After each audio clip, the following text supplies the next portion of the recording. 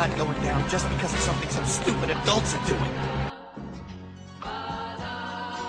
Mobile suits. Monday, Monday. Camille's a man's name, and I'm a man! No carrots, please.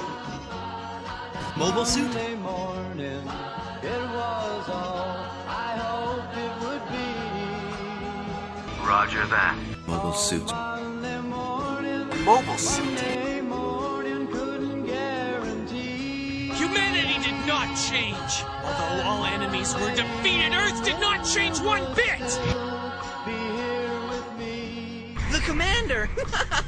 He's lost it! Every other day of the week is fine.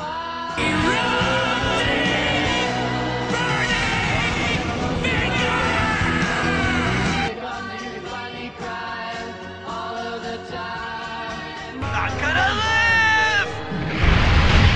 And I'll marry Ina! Mobile suits. Monday morning. You're a soldier here, aren't you? If you want to be more than just a grunt, you better learn to see the whole picture. Yes, sir. I'm the enemy, you idiot! Morning couldn't guarantee. Miss Matilda!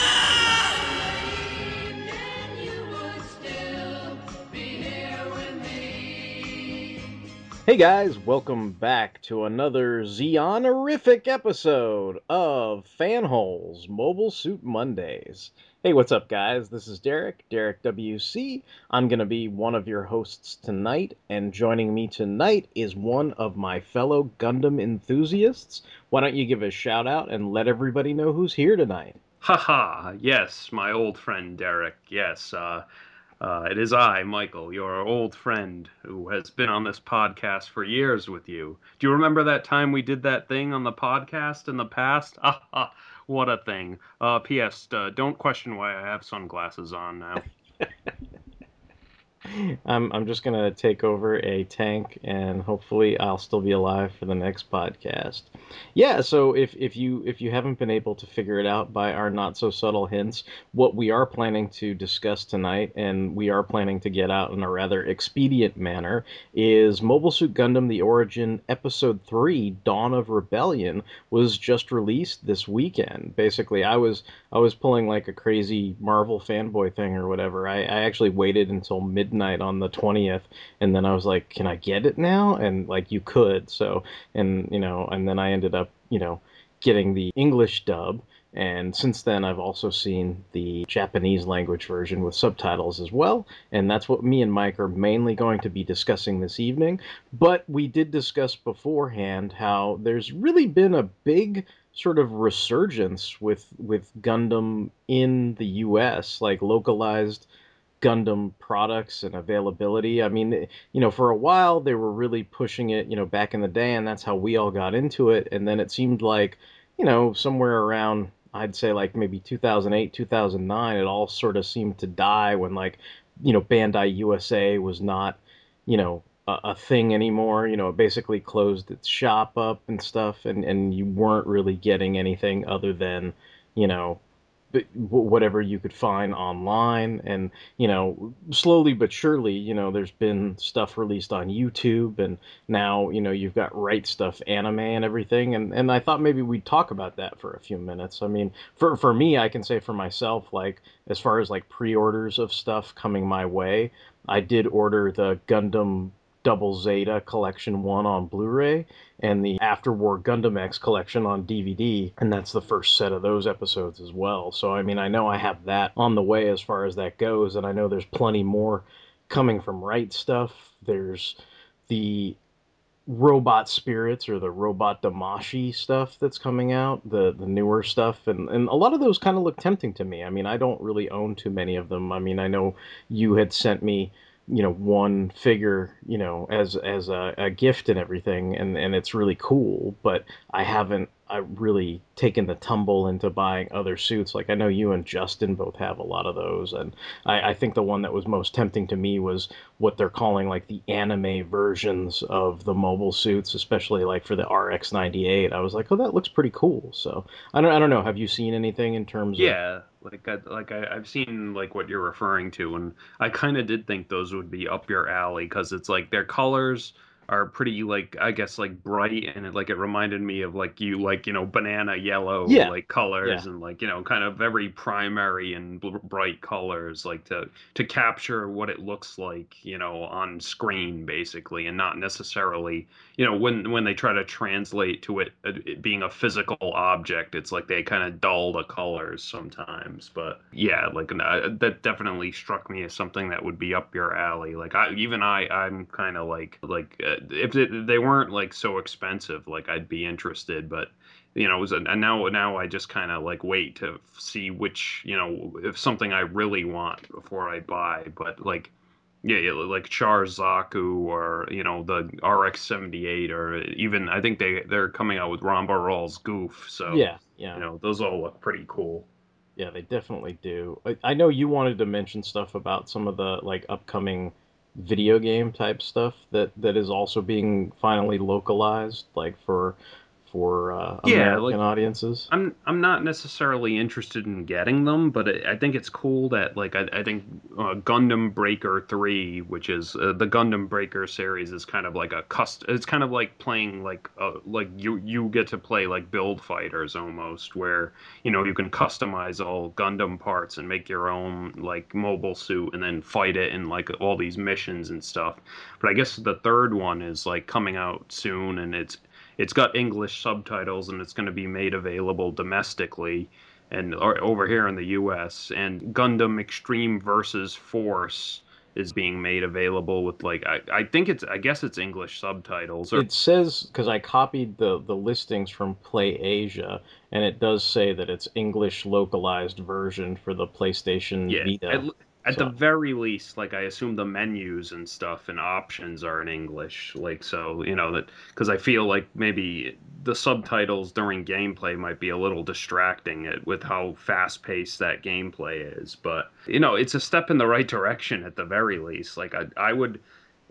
Well, the one thing that would make me buy a PlayStation 4 basically is if they said the like one of the full like arcade versions of those versus games was going to be like released and like localized for English speaking yeah, audiences. yeah, yeah. I don't know that I'll run out and get a PlayStation Vita or anything like that. But Yeah, it is interesting though, the whole like Gundam Breaker thing. I mean that's something that you would need to have a PS4 for, and it does seem like it's got a lot of options where I think they're talking about the previous title had 100 Gunpla kits to choose from, and like now it's like basically in the write-up it's like this increases massively the number of options and customizations available to a total of like too many zeros. I don't even know how many yeah. this Like is. I It's was before we came on, I was actually looking at some like a message board where like people were talking about the game, and they like to show off like their creations, where it's like it's just crazy crap like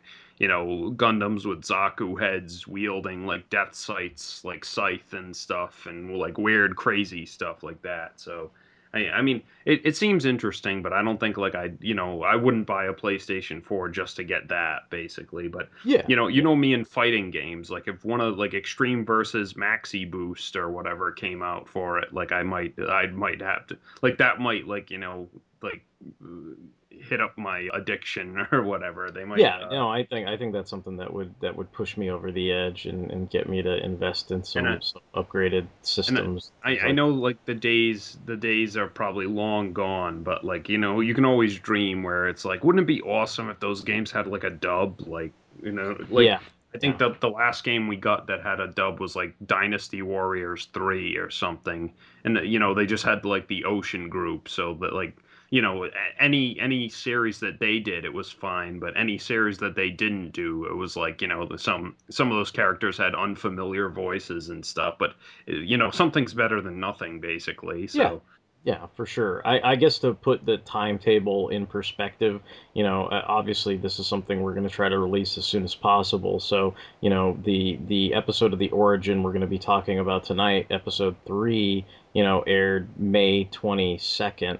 And as far as what we're talking about now, most of this stuff, the Extreme versus Force, the Robot Spirits anime figures, the ZZ Blu-ray collection, and the Gundam X first DVD collection, that's all available now. As far as moving into the future, one of the things we wanted to talk about in addition to the video games was on June 4th, Gundam Iron-Blooded Orphans is actually coming to Toonami, and it's got an English dub. So this is way big news as far as like if you're a fan of dubs and everything, because this is what the first Gundam series in, what I mean, not counting, like Unicorn and The Origin, as we're discussing tonight, that has a localized dub, and you didn't have to import for. Yeah, like I think Double O was the last like domestic one. Yeah, Like, that was actually, not I think counting that like, was on like the Sci-Fi Channel or something. yeah, Yeah, like so. I think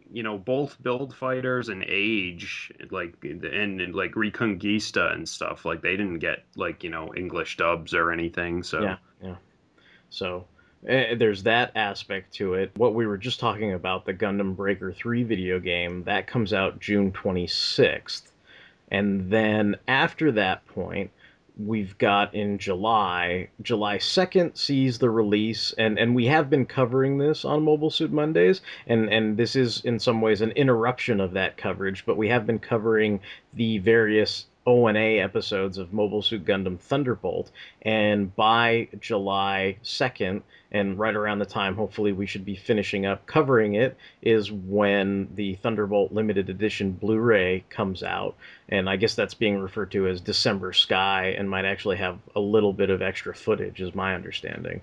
So I think that'll be probably cool when that comes out. And then in July 5th, they're going to have the second Double Zeta Blu-ray collection and the second Gundam X DVD collection. And then something I was surprised to see that I didn't know about until fairly recently was in August 2nd, they're actually going to release what we have covered here on Mobile Suit Mondays on the podcast, the series Gundam Build Fighters. And that's actually coming out on Blu-ray, which I was quite surprised at and thought was kind of cool. I was like, oh, that's kind of neat. I guess I wasn't expecting it. I sort of knew that Double Zeta was in the pipeline, and I knew that Gundam X was in the pipeline, so it wasn't quite as surprising when I saw those on the website. But when you're constantly looking at those different websites for release dates and everything, eventually I saw Thunderbolt and Build Fighters pop up, and I was like, oh, that's really, really cool. yeah, I think. Oh, I said Age didn't get a dub, but it did get one of those like crappy like whatever Malaysian it's English like dubs. animes Yeah. or whatever. Yeah. Yeah, and I think Build Fighters has that too, so we might actually get that with the release. But If I recall correctly, I think Double Zeta had one of those dubs, but that's definitely not included with the official release that's coming out from Tsuke or Right Stuff or whatever. So I'm like, that's not the end of the world. But yeah, I just thought it's worth. I wouldn't have said no to it though. No, not at all. Like I would have been interested to see that version of it one way or the other. And I guess wrapping our State of the Gundam Union up before we get into the nitty gritty that is Gundam The Origin Episode 3, we felt like it's only fitting to end on upcoming news of Gundam The Origin. So basically, the next episode, episode 4, is titled Fateful Eve, and that right now, currently, as far as I could tell, is scheduled for sometime in fall 2016. I think they said like quarter 4, so obviously it's probably going to be like September, October, November, something, or probably October, November, December, like somewhere in there, quarter 4. So I imagine one of those months is probably when it'll be released. Maybe, I don't know, like the 30th of October or something, given how they release like a lot of these things like lately. I would expect something along those lines. And then why don't you tell everybody about what we just found out that's coming in 2017? Well, apparently they expanded the Origin from 4 episodes to an unknown. I assume it's going to be another 4, like starting next year. they're gonna do like I haven't read the manga in a while, like so like I didn't like I was thinking to myself like I think they should be able to fit all of it that like supplementary material into 4 episodes, but clearly they cannot because yeah they just announced that they're going to be doing more installments of the origin, and I think they're calling it the Battle of Loom arc, and it will obviously focus on the Battle of Loom, which is a famous battle that took place before the original series, where mobile suits were first basically gained prominence and stuff. So I guess they're saying that this first 4 episode arc is like the Casfall and Sayla, or what do you call it, like their story basically, and then the next arc will focus more on like everyone basically, like what everyone was doing before the war, and continue at least Char's story certainly. And I know that having read the manga, like I remember that Sayla has like more stuff to come too, so that's pretty interesting. Yeah, that's very cool. I think the only thing that I was sort of freaking out about is, every time they release one of these in a limited edition, it's like $100 for an episode. So I was like, no more mercy. Yeah, mercy. holy shit, yeah. But other than that, like I'm excited to have more content. I mean, even if it comes to what we're doing now is just, streaming the episodes as they come out and enjoying them that way. But I am certainly looking forward to more new content. I don't feel like plunking out, $100 an episode forever though, because that's kind of crazy. But yeah, so I thought it'd be worthwhile since, like I said, we're trying to get this out in a fairly expedient manner this time, and tie into the, try to get it out as soon as possible. So I thought it'd be worthwhile to go through, all this kind of like recent news that's fairly cool, and you may or may not be on the pulse with that kind of news. But we just figured we'd go over it, and hopefully maybe there's something in here you hadn't been aware of, and it piqued your fancy and stuff, or maybe just reviewed, some things that you're interested in if you enjoy listening to this show and you enjoy, Gundam, Mobile Suit Gundam franchise in general. So I guess what we'll do here is we'll take a little commercial break, and then when we come back, me and Mike are going to be talking Gundam The Origin, Episode 3, Dawn of Rebellion. In 1977, the world changed. The film industry was transformed. The popular culture rocked. And young minds forever altered. Star Wars arrived. And nothing would ever be the same again. Though everyone wasn't affected in the same way, everyone was affected. This is My Star Wars Story. My Star Wars Story, monthly at mystarwarsstory.com. All right, well, we are now back, and as promised, we are here to discuss Mobile Suit Gundam The Origin, Episode 3, Dawn of Rebellion. And as it begins, there's this really long-ass 5-minute recap of the previous 2 Origin episodes, which we're not going to cover, because if you want to know about those, go watch our previous, or go listen to, either watch those episodes, or go listen to our previous episodes where we actually covered the Origin episodes 1 and 2 over on Mobile Suit Mondays on Fanholes. But after that point, after we get through all the long expositional recap of the last couple episodes, we open up on Cecilia Zabi, and she has been given word that Casval Daikun is now headed back to Zeon. And so she kind of is basically arranging his death. She's kind of setting up some kind of, shuttle accident, and she wants it to look fake, but there's no way in hell she's going to let him come back to Zeon and stir shit up, so she wants him dead. And what we see is both Char and Edouard are going through the airport, and they're both headed on their separate flights, But what ends up happening is when they're at the spaceport, there's this security issue that ends up coming up because basically Casval has planted this antique pistol inside Char's suitcase. And then at that point, he's basically being held, and then, basically Edouard at that point suggests, hey, come on in the bathroom, let's switch clothes. And what'll happen is, no one will see it because we're away from all these people that are clearly surveilling them. Like there's all these like plants in the middle of the airport on benches and reading newspapers and everything and keeping tabs on Edouard, basically, because they know he's really Casval.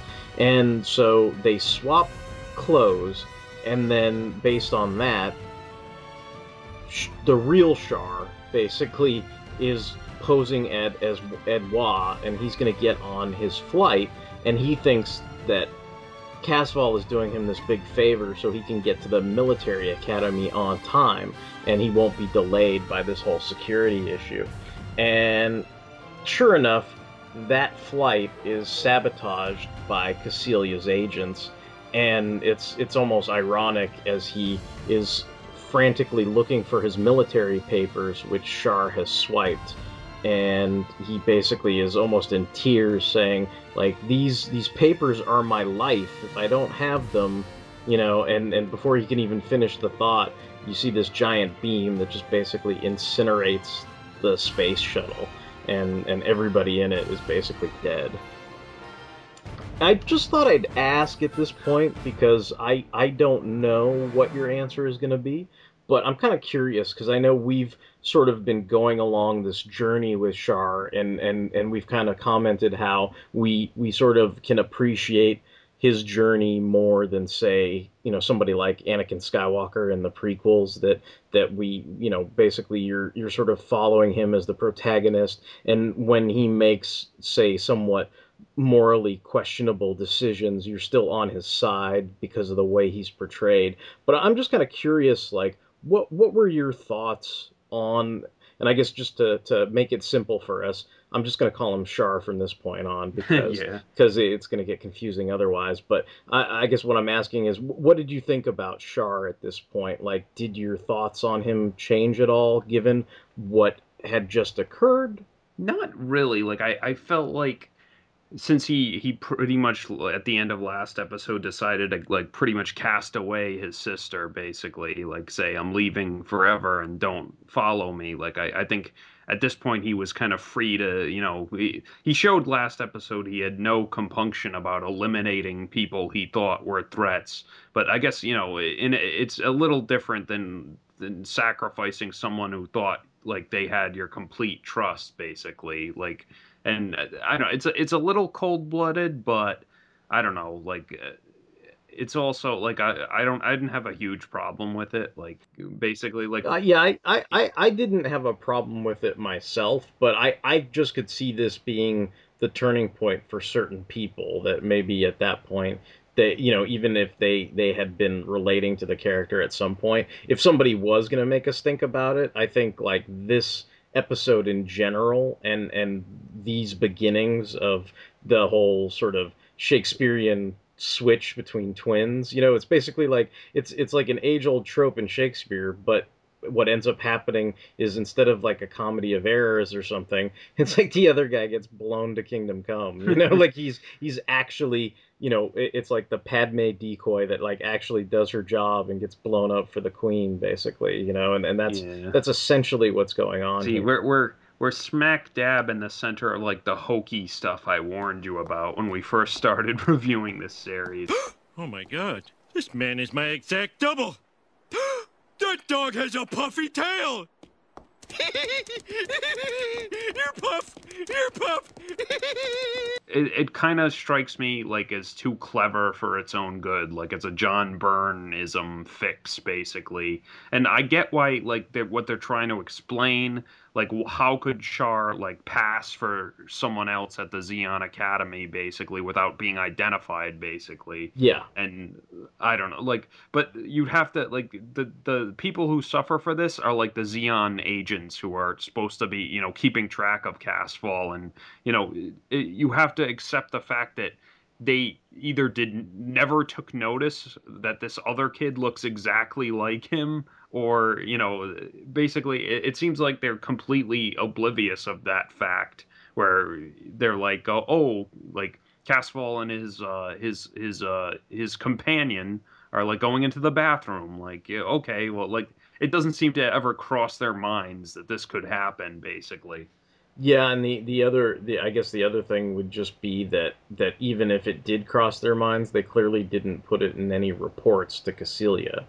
You know, Yeah. like, I mean, you could basically excuse the Zabi family because they weren't really there. Like, as far as I know, nobody in the Zabi family has ever met Char, the real Char. Do you know what I mean? So you can excuse somebody who's never seen the person before, but like you're saying, you have a tough time swallowing the moment where there are all these guys that are basically trailing them, and they don't put it in any reports. They don't even mention it that they look exactly Yeah. alike. So yeah, I mean that part I guess is one of those things where you just have to sort of suspend your disbelief and move on with the clever aspect of the plot and everything.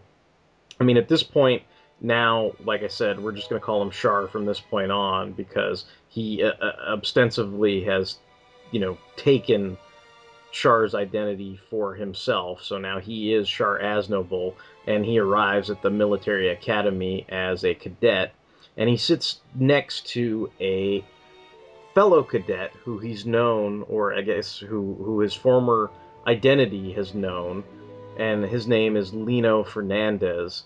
And you know that he was a childhood friend of the real Char at some point, and they went to high school together.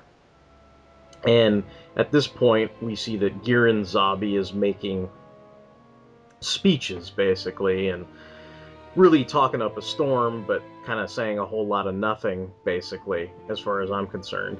And I thought this part of the series to me, actually, I mean, I know you say like the whole aspect of how Char gets there is kind of hokey, but seeing the dynamics of the Federation military interacting with the colonies in a pre-1 year war dynamic was very interesting to me. Like, the cadets are there, and the cadets are clearly Xeon. The superintendent is Dozal Zabi, and they're all wearing their own green Xeon uniforms.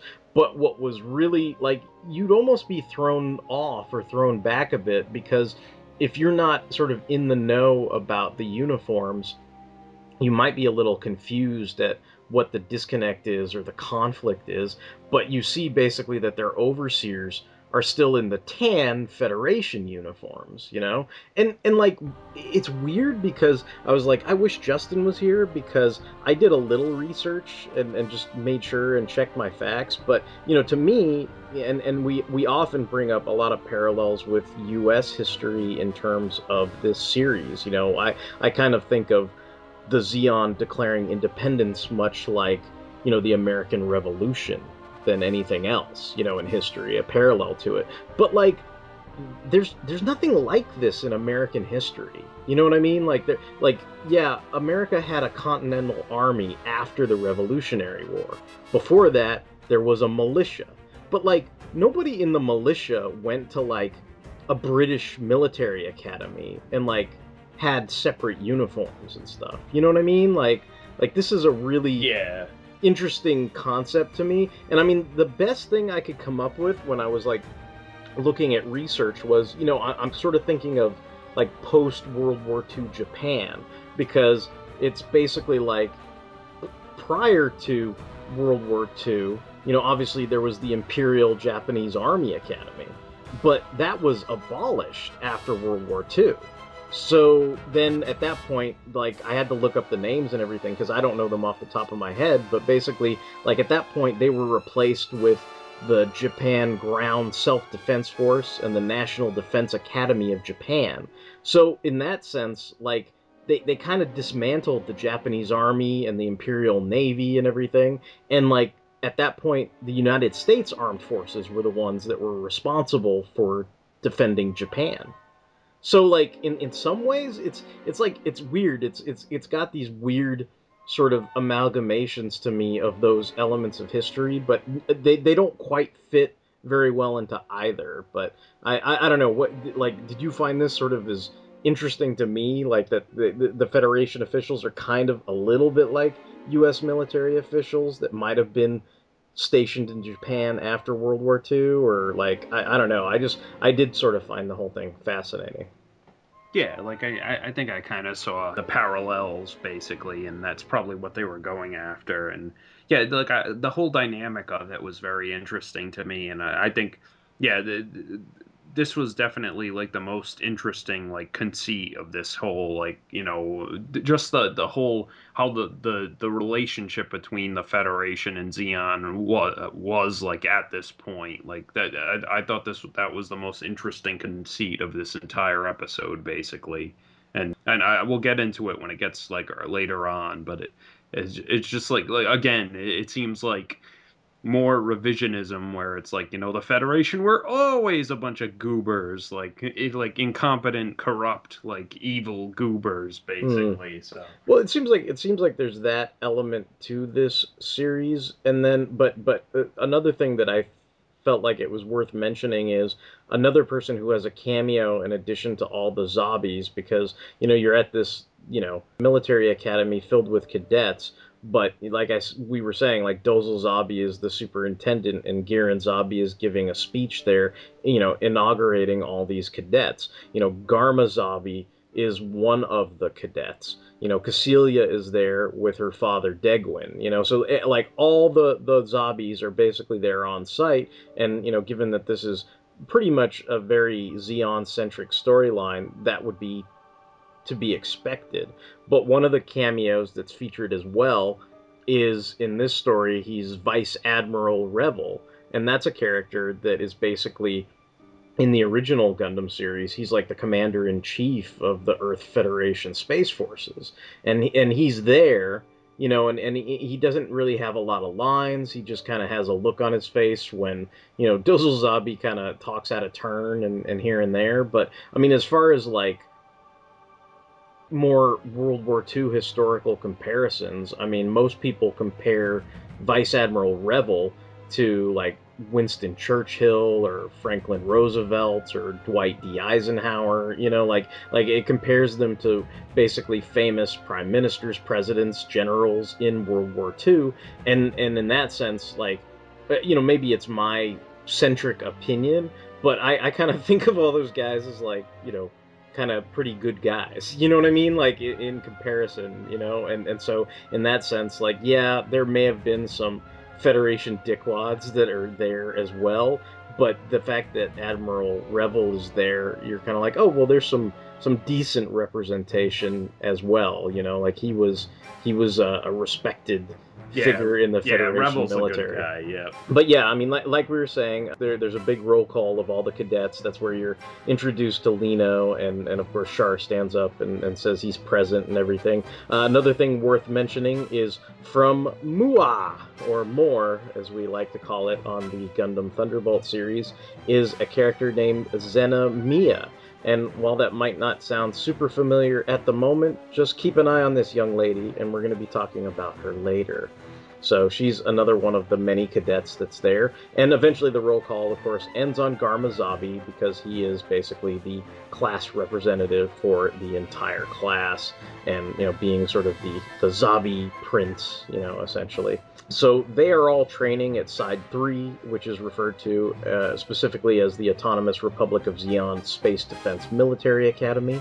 And they are all, their sequences, these kind of almost montages of them, running track and field, they're fencing, and then there's this kind of, I found it amusing, this amusing basketball sequence with both Garma and Char, kind of doing, these awesome basketball stunts and layups, and sort of, Char basically does a slam dunk, and everybody is sort of in awe of his, I guess if you can do a slam dunk, you're going to be like an awesome, military Yeah, mastermind. I was kind of like, but it looked like Garma did a nice like 3-point swish, but I guess the slam dunk is like flashier and whatever. Yeah, it's cooler. He had his Hero Yui biker shorts on, and it was super cool or whatever. Yeah, so it's more of that fan aura. The swish is skilled and gets the job done, but nothing's more impressive than dribbling and dodging all the opposition and then doing a slam dunk in their face. This sort of competition between Garma and Char continues.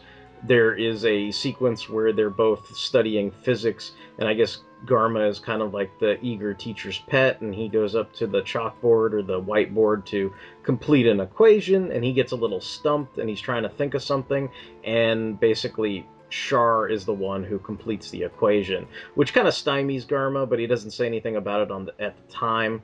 The only person who really notices that there's anything that's much different, I guess, with Char's behavior is the character Lino Fernandez, and that's because he grew up with Char. Like, he went to high school with Char, so he's the only person with a real frame of reference. So, unlike the Xeon super spies who were working for Cassilia, who should have noticed because they had a physical manifestation right in front of them of the two different characters looking exactly alike, like everybody else, but Lino sort of gets a pass, and even Lino sort of questions himself. He's kind of like, something seems off about this guy, but I don't quite know what, because he's not seen them side by side either, so I think all those characters at that point are kind of excused. Like you said, the people that really feel the brunt of the stupidity is, basically Cassilia's, Secret Service agents or whatever, or assassins or whatever you want to call them. So this all kind of comes to a head where there's this kind of like standard bully with his crew sequence where it's like Garma and he's got all these goons that are kind of messing with Char, basically like, you gotta apologize, for making him look dumb in the middle of the physics class or whatever. Now, this is something I wanted to bring up because I know we've tackled it, I think, enough. I don't want to spend too much time tackling this, but I think it's fairly understood and given that there are, even though this is a real robot genre anime and that, the animation is good and most of it is taken fairly seriously, there are occasionally, especially with certain characters like Dozel Zabi, as we've mentioned in the past episodes, like elements of sort of comical stuff that goes on here, and I didn't quite know how to take this, because you'd think it's a standard bully and his crew scene, and then Char would kind of turn the tables on them and everything, but like this sequence basically gets really cartoonish and comical, even though I think you're supposed to take it seriously, sort of.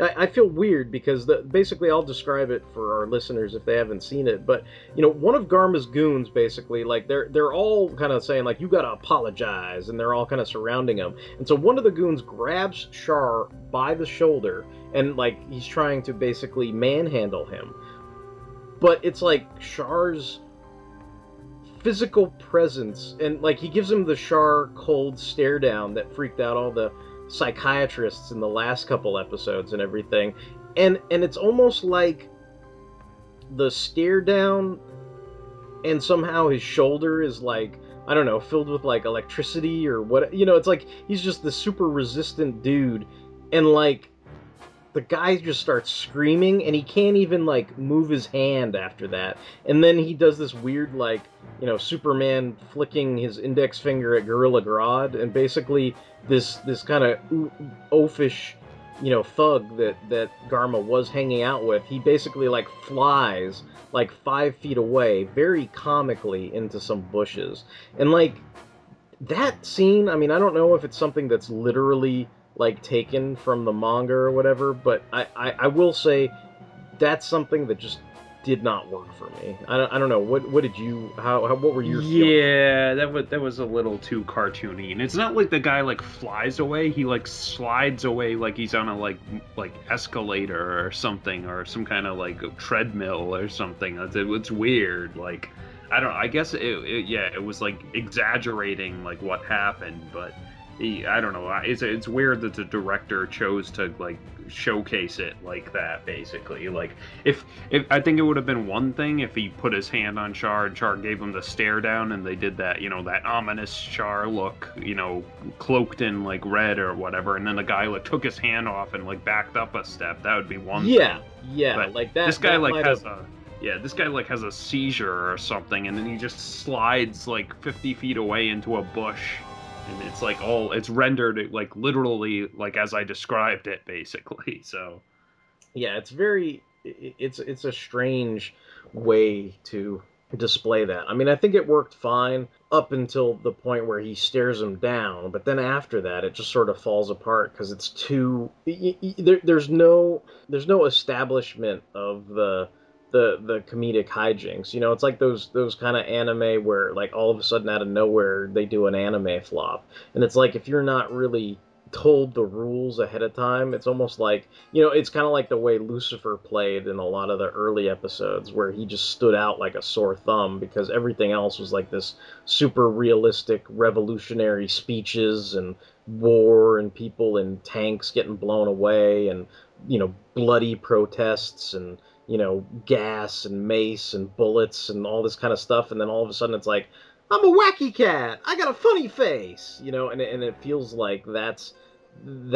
this portion sort of somehow repeats that in a scene that I think doesn't really need it, and that, I guess that's all. I don't want to spend too much time on it, but that's all I'll really say about that. Yeah, I agree with you. Huh, I see. Now that you've explained it, I can see that you didn't need my assistance. Sorry about that. Char continues to one-up Garma at every opportunity. I mean, he's obviously he's better at fencing, he's better at basketball, he's better at physics, and this includes also being better on the shooting range when they're like shooting the bullseye at the rifles and then all, or shooting bullseyes with rifles on the shooting range and everything like that. There is another Side 3 colony called the Dark Colony, and this actually is dealing with the secret creation of the mobile suit program. And this also I thought was kind of interesting because it's like you kind of see like that notion of people in their ivory towers like not really knowing what's going on. Like he almost like sort of pisses away the war that's about to happen almost, because Giran comes in and decides like, look, I'm basically gonna disband this whole mobile suit program. Like I don't see any use for it. It looks kind of stupid. And like he's just on his way, and Dozel, his brother, can't really convince him, because they're family, and he's not really gonna, pay his opinion any mind, basically, because he sort of discounts it outright. But I think the one thing that turns him around is we actually get to see Minovsky himself. He's the leading scientist, the technical advisor of that program, and when he explains, because I think Giran's attitude is, look, you've got the engines on the back, it's ridiculous, like all someone has to do is shoot the engine, blow you up, and then you're done, like this program's worthless, like it's not going to help us.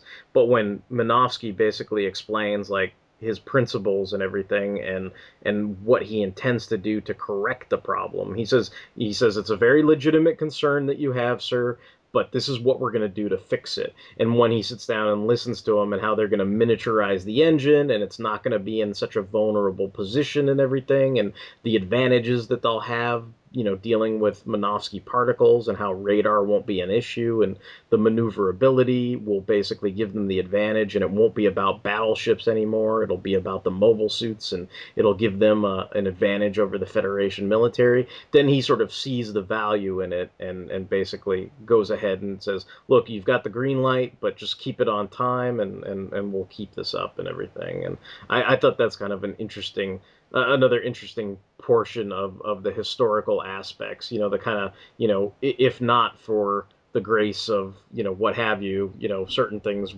would have not happened, and I think it's like one of those near misses where, they almost did not design the first mobile suits, or at least, the first military applied mobile suits, if not for this sort of sit down and advisement and everything. So Minovsky is definitely, represented in this episode, which I thought was kind of cool.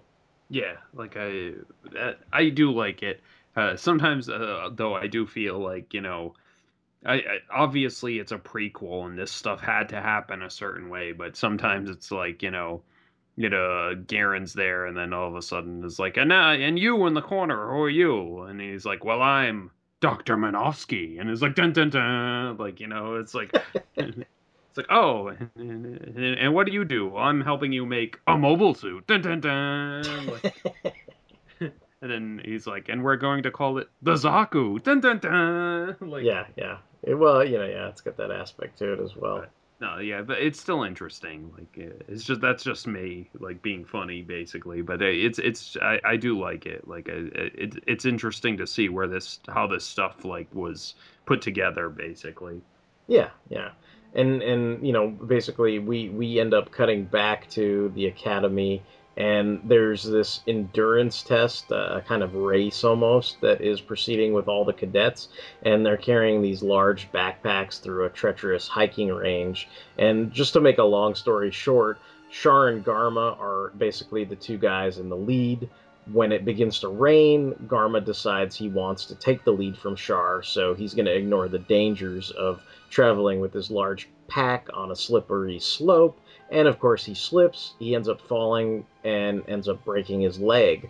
And then at this point, instead of just killing Garma outright, Shar ends up protecting him from the elements. At they really play with the aspect of he's sort of ominously hovering over him, and he cuts a wooden pike, and it's like, oh, is he gonna stab him? And of course, he stabs the pikes. He makes four of them, and then basically prompts up like a little mini tent over the wounded Garma, and basically says, oh, think of this as your palace or whatever, and kind of is always he's always sort of giving him shit as he assists him, sort of.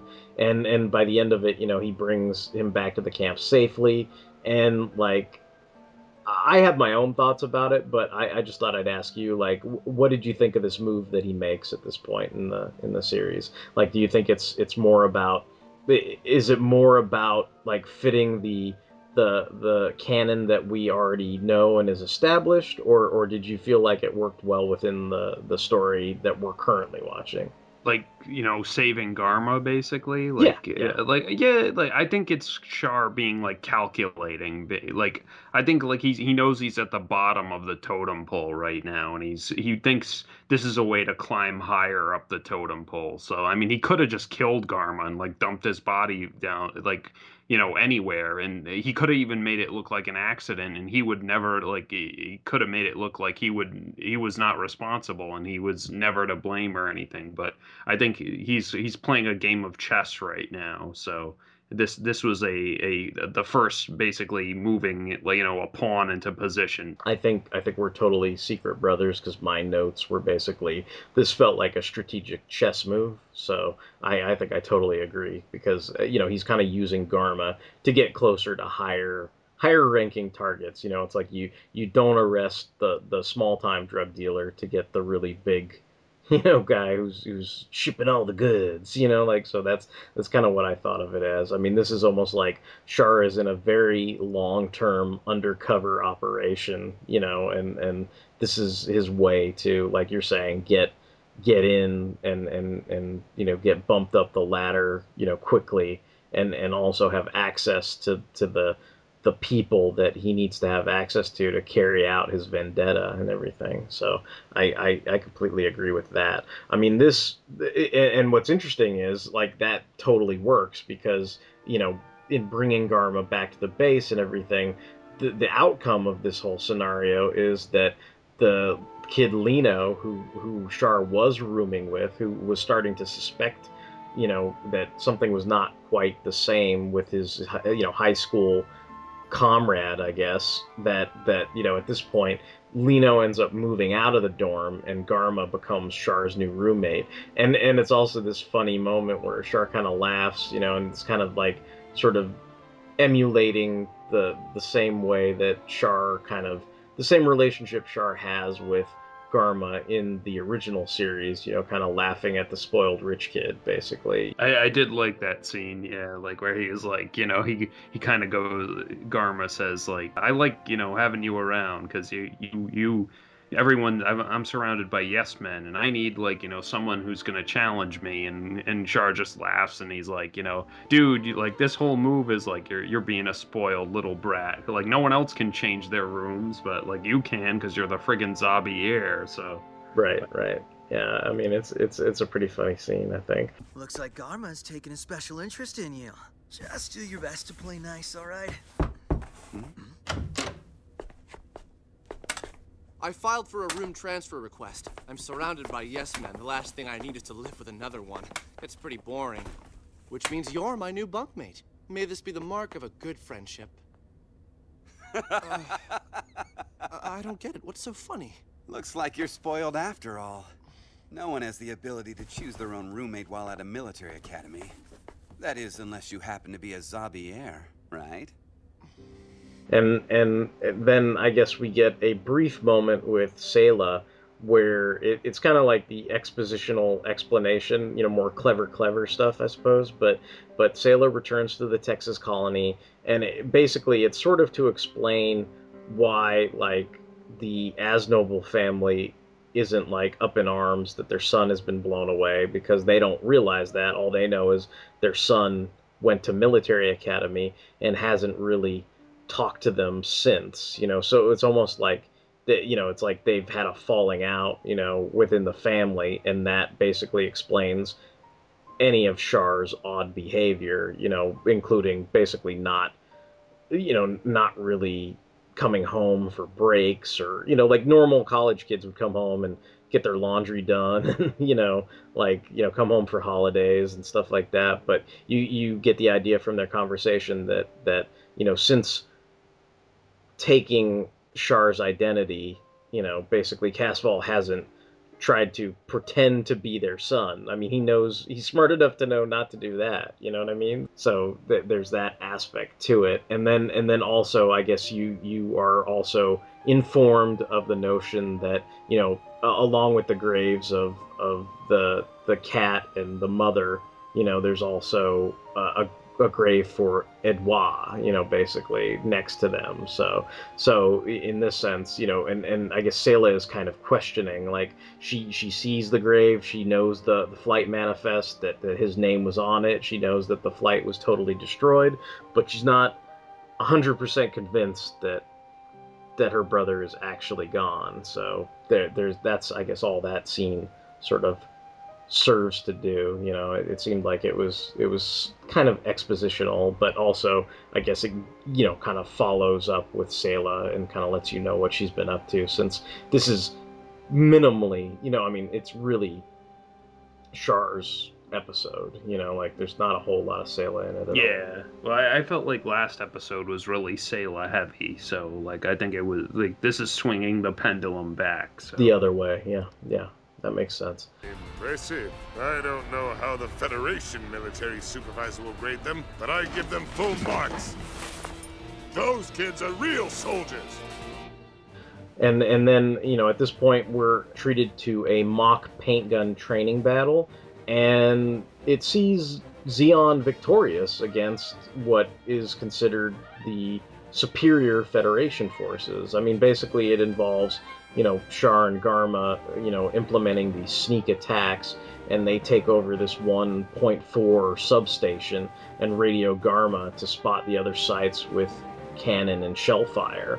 And, you know, it's the idea that even though there are greater numbers in the Federation and they have superior technology, you know, that just leading some covert sneak attacks and using the equipment they do have to their advantage, they can certainly, you know, level, you know, in this case it's just a bunch of paintball stuff, but, you know, they certainly make the Federation forces look foolish.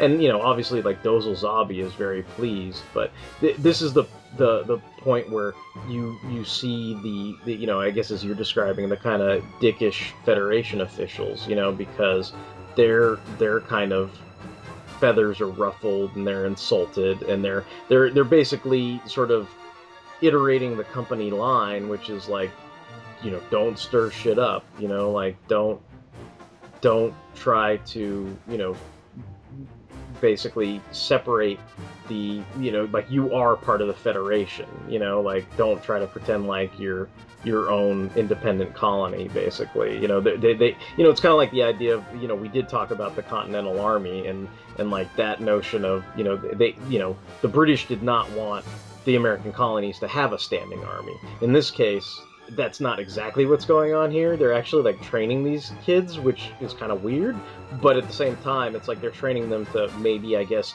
in their minds, be part of the Federation army at some point, and that, the Zeon would actually be, continue to be part of the Federation and go off and do Federation stuff, basically. And, there's a kind of interesting sequence where, Char basically stops this one kind of dick Federation officer's diatribe, and he's like, I have some questions, and I guess all that I can do is kind of reiterate what his questions are. As if today's exercise was meant to mimic a real-life mission, what manner of enemy can we be expected to confront if we are meant to fight them with an already established firepower disadvantage? Question 2 is, you just said that you will not tolerate any attempts to alienate the colonies from the Federation. As such, since the Space Noid Self-Defense Force is overwhelmingly inferior with substandard equipment, does it not follow that it's nothing but a sham military whose only purpose is to drive home just how weak the colonies are? Oh God, he said it! But, I mean, the basic idea was, he asks if the exercise was supposed to be like a really real mission. He's like, well, what kind of enemy do you expect us to fight with a big firepower disadvantage? He's basically like pointing out that the enemy that they're having them fight is just, it was supposed to be an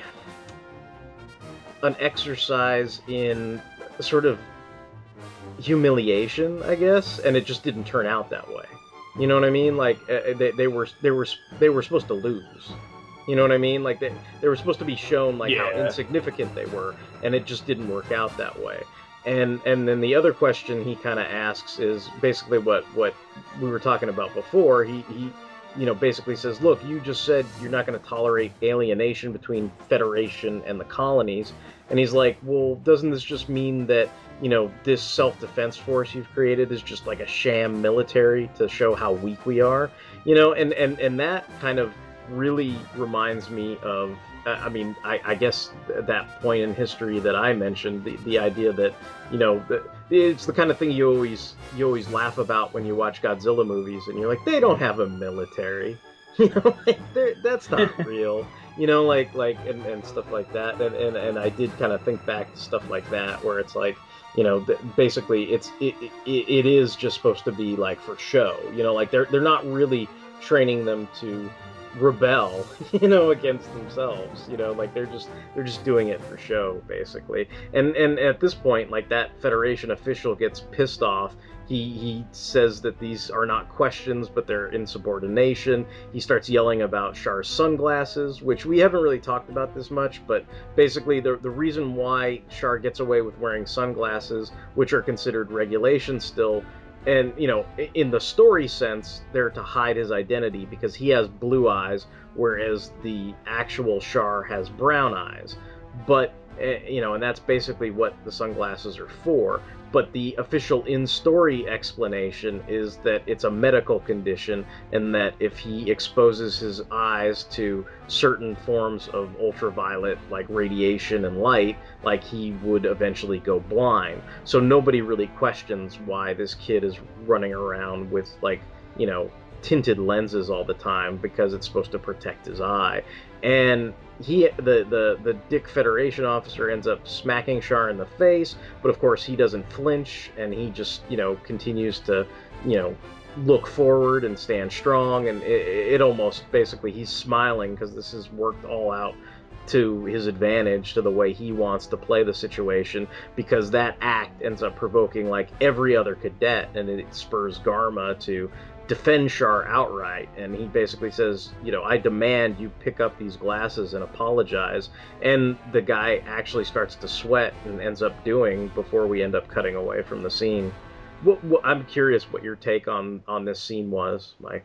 I liked that. Like, I thought that was kind of a badass thing that kind of, shows what separates him from the pack, basically. Like, and he has to, it seems like he has to be the center of attention sometimes, and like, and basically point out the hypocrisy and what, yeah, like you said, they're being trained to fail almost.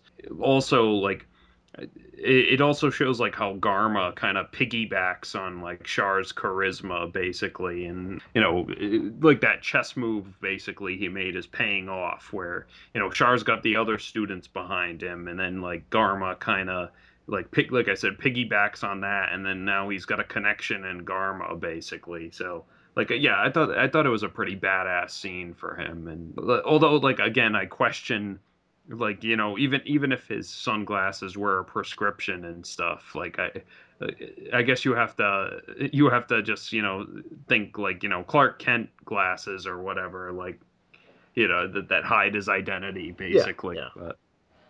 But no, pretty cool though.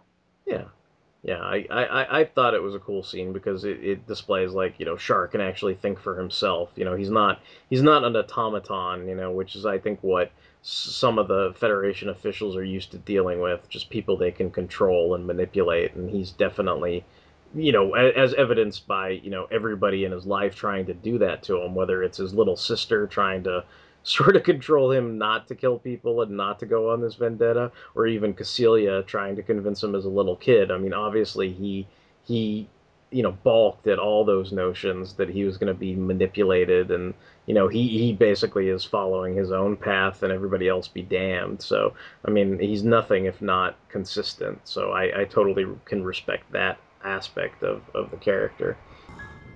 Char, this is absolutely top secret, but I'll let you in on it. Those mobile workers out there can be repurposed for military use. That's the reason why Dulzel has been working overtime on their development. They're about to enter the final stages, too. Thanks to Dr. Minovsky's theories, they've succeeded in miniaturizing its fusion reactor drive. They're going to call them mobile suits. A mobile suit. Huh. Now this, the next sequence I kind of jokingly described as like the single white female Char sequence, because he's like creepily like looking at Garma, because Garma's like sleeping over a desktop, and everything, and like because they're roommates and stuff, and Char's like looking at him, and it's like one of these things where you're like, should I murder him now, or should I just put a blanket on him? I think I'll put a blanket on him and stuff. So I thought that was, I don't know, that scene kind of cracked me up and everything. And then there's even more tensions that flare up when there's this Federation ship that basically ignores a change in the flight path to make way for a Xeon ship. And this ends up leading to a crash that leads to like untold damage, death, and destruction, which is just kind of like, it's just another nail in the coffin, because now, again, whereas, like, Xeon Zoom Daikun, like, his whole cry for independence and stuff sort of died down a bit after, his death and all this kind of stuff that went down with his kids and everything. It's like now that's, again, a hot-button topic, and you've got, Xeon, officials at the, whatever they call it, like the Space UN, basically, like, saying, we want independence, and, the Federation are a bunch of jerks, and it's all their fault that this accident happened and everything. And you can see, like, there's protests, and there's military force that's being used against the protesters, and they're being gassed and shot down and everything. And in the meantime, like, Garma, Char, and all the cadets are trying to clean up all the debris and destruction that were caused by this accident, and this is a really cool moment. I mean, I don't know if you think it's like the, mobile suit, dun dun dun, kind of sequence, but I mean, basically this is the first time that Char ever sees or encounters a mobile suit, because there are some worker mobile suits that are clearing up the debris, and then Garma, again, his chess move is paying off because he's now closer to the inner circle than he was before, and Garma says, well, I'm not supposed to tell you this, it's top secret, but I'm going to tell you this, that you know, my brother Dozel's been working on ways to militarize this mobile suit. And pretty soon we're going to be kicking Federation ass with it, you know? And so at that point, you know, Char's kind of got that, like, smug look on his face, and he's almost kind of excited about the mobile suits and everything. Yeah, like I thought that was pretty cool, and like I think Char like was showing a bit of, I don't know, insight basically, where you know the same kind of insight where you know he sees it like maybe that Dozel has, where he sees it and he says this is what's gonna win us like the war, basically, like something like that. Yeah, and during this sequence, there's a giant Federation ship that's looming. It basically is looming through the worksite, and it ignores all the Xeon hails. And, you know, Ashar at this point is basically saying, look, you know, these guys are being brought in to pacify Zoom City. And they, you know, Char is not a dummy. Like, he kind of knows what's going on and everything. And then there's another sequence between Degwin Zabi and Girin, where he reminds Girin that, you know, you've got to cool off all these protesters and sort of, you know, tone it down a little bit for right now. And Girin's kind of like, oh, I just thought I'd let them do whatever they want, Father. You know, like he thinks this is all going according to his plan. But, of course, Degwin's kind of like, I'm just going to remind you, Garma's on that side. And if anything fucking happens to him, it's your ass, you know? And he's like, oh, okay then, like... I like, so, yeah, like I like that, like, you know, Degwin is like sort of like a lot more vital than he is like in terms of his physical health than he is in the series, basically. Like I feel like during the series you only see him like beaten down, like you can tell the war has really had a like adverse effect on his health, but here he still seems kind of in control. Like Garen obviously seems more intimidated by him, you know, and basically, you know, as you know, it'll evolve to the point where Garen like pretty much ignores him and like, you know, thinks he can like seize power at some point. But like right now, Degwin is still firmly in control. Yeah, he's still top dog, and you know there's no shark smelling blood in the water at this point, you know. Yeah, and you also see like, you know, that Degwin like legitimately like, you know, loves Garma, you know, has a soft spot for his youngest kid. Yeah, and you can see why he took it so hard when Garma finally dies in the series. Yeah, and like you know, at this point we're back at the military academy, and we can clearly see from their regalia, it's like Garma has his little Xeon sort of smock or whatever, and Char also has that same smock, which eventually becomes incorporated into his red Char outfit, and you see that, you know, Char at this point is basically Garma's number 2, you know, and at this point Char is the one who's suggesting leading an attack on the Federation barracks, and Garma at first is really frightened out of his mind, like he's kind of balking, but eventually he sort of relents and agrees when Char shows him his plans, and Garma's basically freaked out at this point. Like he can barely button up his vest, and there's this kind of sequence where, you know, Char, again, I guess as we've been describing, he's a cold customer, but he's also very cool. So even though like they're about to basically change history, which he basically outright says, you know, he is still calm enough to button up Garma's vest and sort of nudge him in all the right directions for what he needs to get this kind of stuff done, basically.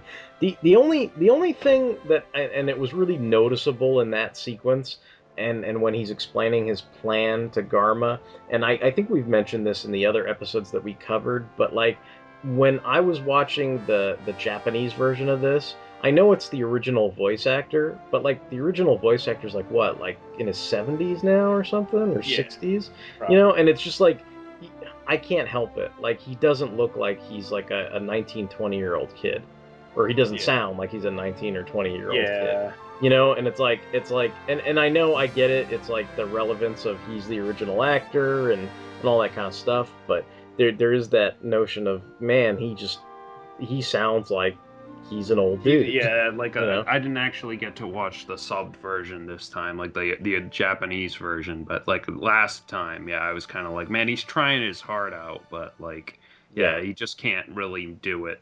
He can't quite do it. Though the dub guy does a great job, though. Yeah, I think so. Don't tell me that you're scared. You, an heir to your family's legacy, who one day might lead the zombies and have control of Zeon? You can't be scared of a little thing like this.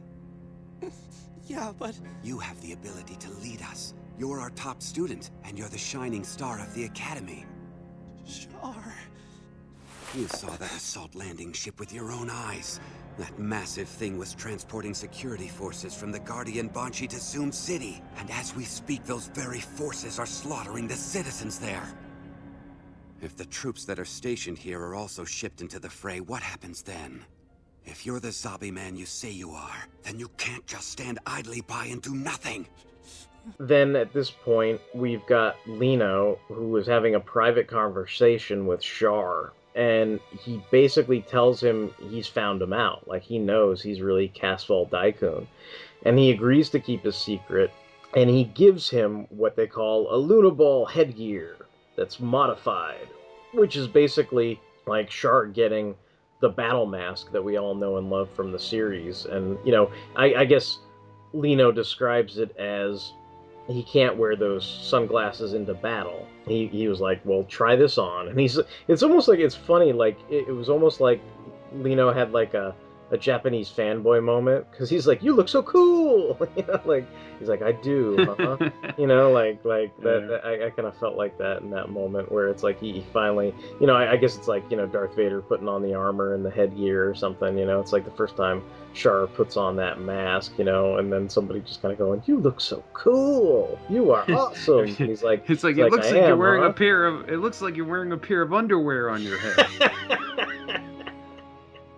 I don't know, like, part of me is also like, part of me is like, oh yeah, that's cool, that's where Char got his mask, but part of me is also like the burnism, like trying too hard to explain things is kicking in, where it's like, you know, do we really have to know the origin of the mask? Like, you know, he just fucking decided to wear a mask, like, you know.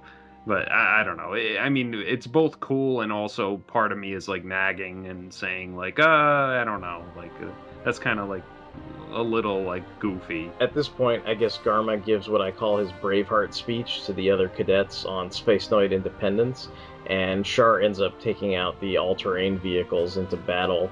And he, of course, has that funny line where, you know, of course, Garma is prepping all the troops and sort of, you know, revving them up to go into battle and everything.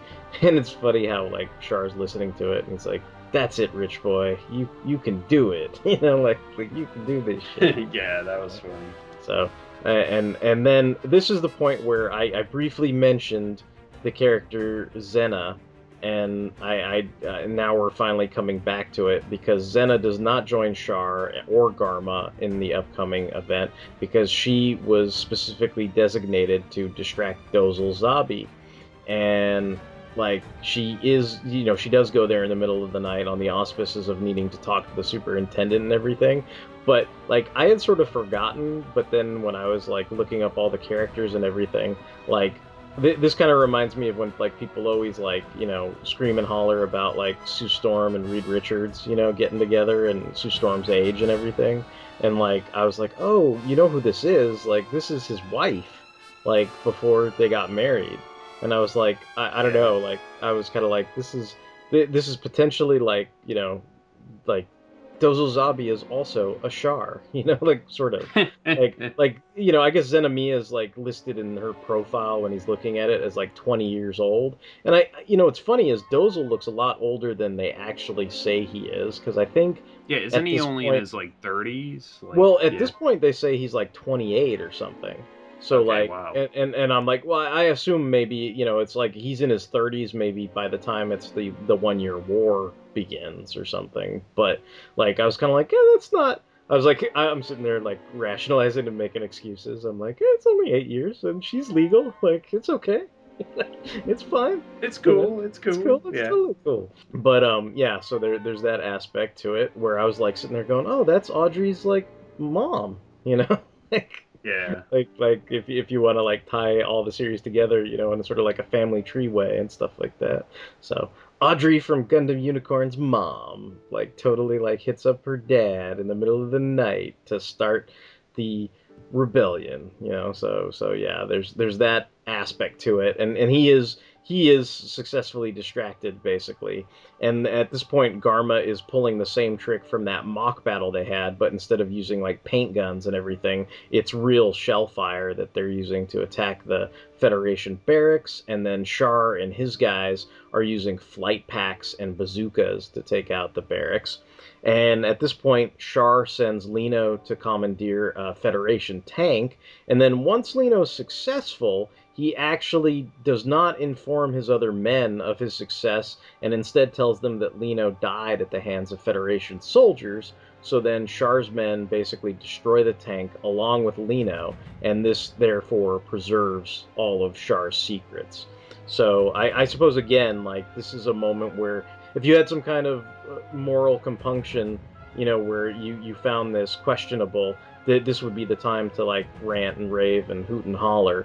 I kind of just felt like, as we've been discussing, Char is very cold, very calculated, and as far as I'm concerned, like, I could see why somebody would have a problem with this, because obviously Lino did not do anything to imply that he would ever betray Char, but at the same time, like, people are only human. Do you know what I mean? Like, they're bound to slip up. It's one of those things where, who can you trust? You can trust you.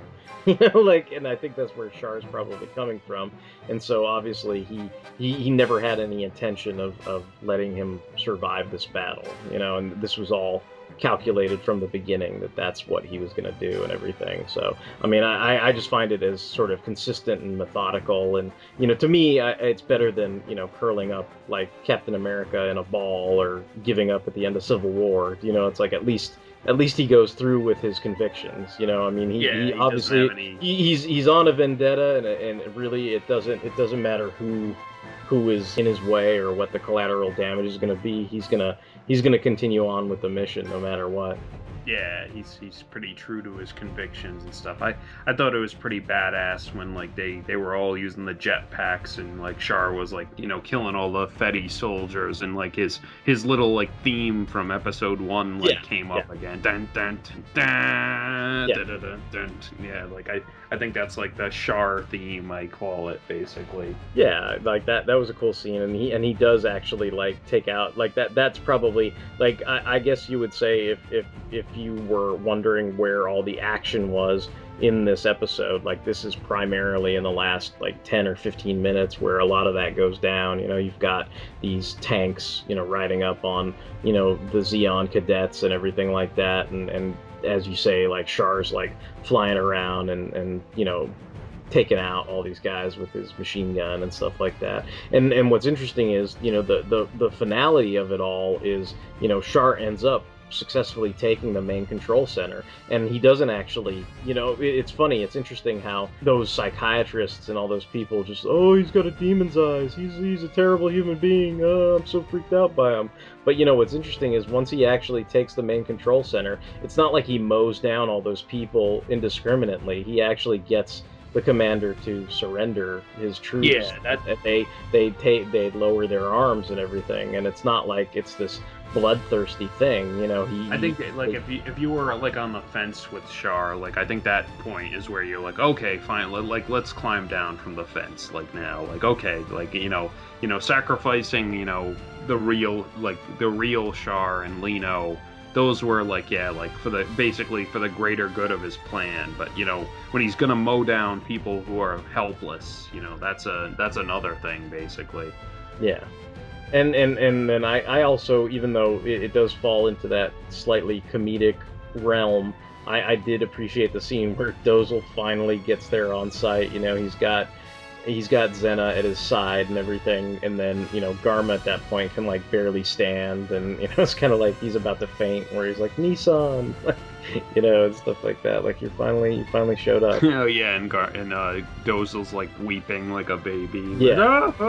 Yeah. So and it's like one of those things where, you crazy kid, you started the Dawn Rebellion, and what's interesting to me, like, I guess I mean, I was trying to delve deeply into it, but it's like this incident, the Dawn Rebellion, eventually led to the 1-year war, and like it's weird. Like, I'm kind of at a crossroads between clearly there's lots of fan aura given to Char in this series, and obviously, he is a character that is brimming and exudes the fan aura, and everything like that.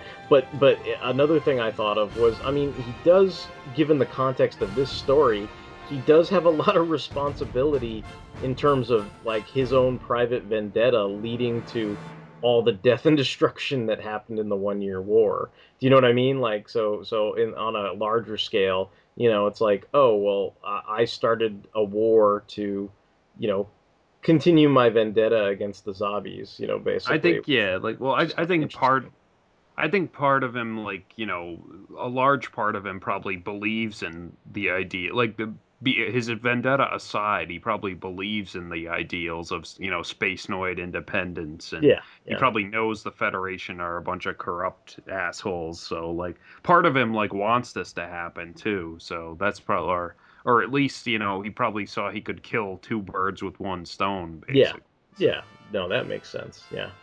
But I mean that pretty much wraps up the episode. I mean we cut to credits and then there is a brief after credits, post credits sequence where we see Amuro and Temray finally arriving on side 7 for the first time, and then they sort of play like, music from the original Mobile Suit Gundam to sort of get you in the mood for it, which part of me was like, oh, I get it. It's like, it makes sense. Like, it's a cool cameo. But then again, given Amuro's attitude about Side 7, like, I kind of found it weird that he was, like, so awestruck by it. But maybe it's because he was a little kid and he finally, like, it took 7 years and then he got over it or something. But, that aspect did occur to me, even though it's just a post-credits snippet or whatever for fanboys. Yeah. I'm also glad, like, it didn't happen in the manga, but I'm also glad they resisted, like I said, like with the Dr. Manovsky thing, like they didn't go overboard in that scene where, Amuro's like looking like it's side 7, and look, there's little Frau Bo and little like Kai Shiden and little like, what do you call Hayato and like whoever else, you know. On the It's like playground. it's And like, it's like, hi, little Amuro. Like, why are you calling me little Amuro? Like, oh, yeah, it's like side 7 babies. yeah. We're the Fetties in a brand new show. Yeah, yeah, exactly. Exactly. Yeah, no, I mean, I overall, I enjoyed the episode a good deal. I mean, I was, like I said, I was kind of super excited to see it. Like, I pulled the whole, I waited until midnight and watched it when it came out, and I stayed up, the extra hour or whatever and watched the dub. And then, before we got together to do this, I checked out the Japanese language version with the subtitles just to get another vantage point on it. But I continue to enjoy this series, and I'm kind of excited that there's the news that we're gonna have. Obviously we'll have the 4th episode, and then another series of episodes after this. Like I'm enjoying it in the sense that it's not quite the same thing as Build Fighters with the cameos, because it's actually sort of in universe and everything, and that's kind of fun. I mean, I suppose it can be a double-edged sword where you start to question the continuity of things here and there, but for the most part, I think I've pretty much had a good time watching this series. Yeah, like I enjoyed it. Like obviously, like I've read the manga, so I know what's gonna happen basically. But yeah, like I enjoy seeing these scenes like translated into animation, and I enjoy hearing it dubbed basically. And like you did more diligence on this one this time than I did. Usually it's the other way around. Like I think the first time like I watched both versions, and you were like, oh, you watched both? Like I just watched the dub. Like this time Yeah, I only yeah. watched the dub, so. But no, like I enjoyed it. Like, aside from my, my jabs at it and my, criticisms, like I do enjoy seeing that. And the original series has such a rich cast of characters. So like any like new snippets of information like added to their backstories are interesting to me. So, and it's a nice compliment to us reviewing the original series too. So, Yeah, yeah, definitely. I'm glad you suggested that, because it puts that stuff like foremost in my mind when I watch these basically. So Yeah, yeah. It's like, I mean, it's one of those things. It's like, it's too bad that we can't get that far into it, but I mean, I'm sure we'll get into the later episodes pretty soon. I mean, it's these origin episodes sort of cover a wide berth of all the characters and everything. But yeah, it's definitely fun to sort of see the correlation between the original series and how it sort of ties into the origin episodes. I told you I'm not Casval. My name's Shar Aznable. All right, well, I guess if there's nothing else to discuss, we will wrap up this week's episode of Fanholes Mobile Suit Mondays. We hope you've enjoyed listening to our pontifications on Mobile Suit Gundam The Origin, Episode 3, Dawn of Rebellion. And again, this is something you can obviously, it's worldwide right now. You can stream either the English language dub, or you can stream the Japanese original with English subtitles. I know at some point there's going to be like I said, the Blu-ray, one of these collector's edition Blu-ray sets and everything like that as well, if that's something that you're into, getting the physical copy and stuff like that. And we hope, like I said, you've enjoyed listening to our discussions and musings and everything. And you can, of course, follow us on all kinds of fun social medias. We are on Facebook, Twitter, Tumblr. We appreciate all the likes and feedback that we receive. We are on iTunes. We're on Stitcher Radio. We have our regular blog spot where we host all of our podcasts and everything. In addition to Fanholes Mobile Suit Mondays, we've got our other side shows like Toku Thursdays, Sentai Saturdays, and Transformers Tuesdays. And we, of course, have the proper podcast. So if you like listening to this, we hope you consider checking out our other shows as well. And until the next time, this is going to be Derek WC, putting on my shades, medically speaking, for medical reasons, not because I'm trying to hide my face. Signing off. Hey, it's Mike, the real Mike. I am the real Mike. Trust me, I am. Wouldn't it be rad if there was like another Mike, but he just had like blue eyes? Yeah. No, wait. Does that mean he would murder me and like? Okay, I kind of feel it's like that episode of The Simpsons where Homer sees that like imposter of him and he's like, "Oh my God, this man is my exact double. That dog has a puffy tail." It's like I feel like those are the Xeon soldiers, like they're Homer Simpson in that analogy, basically. Oh my God, like Casval has a exact double. That dog has a puffy tail. Here, Puff.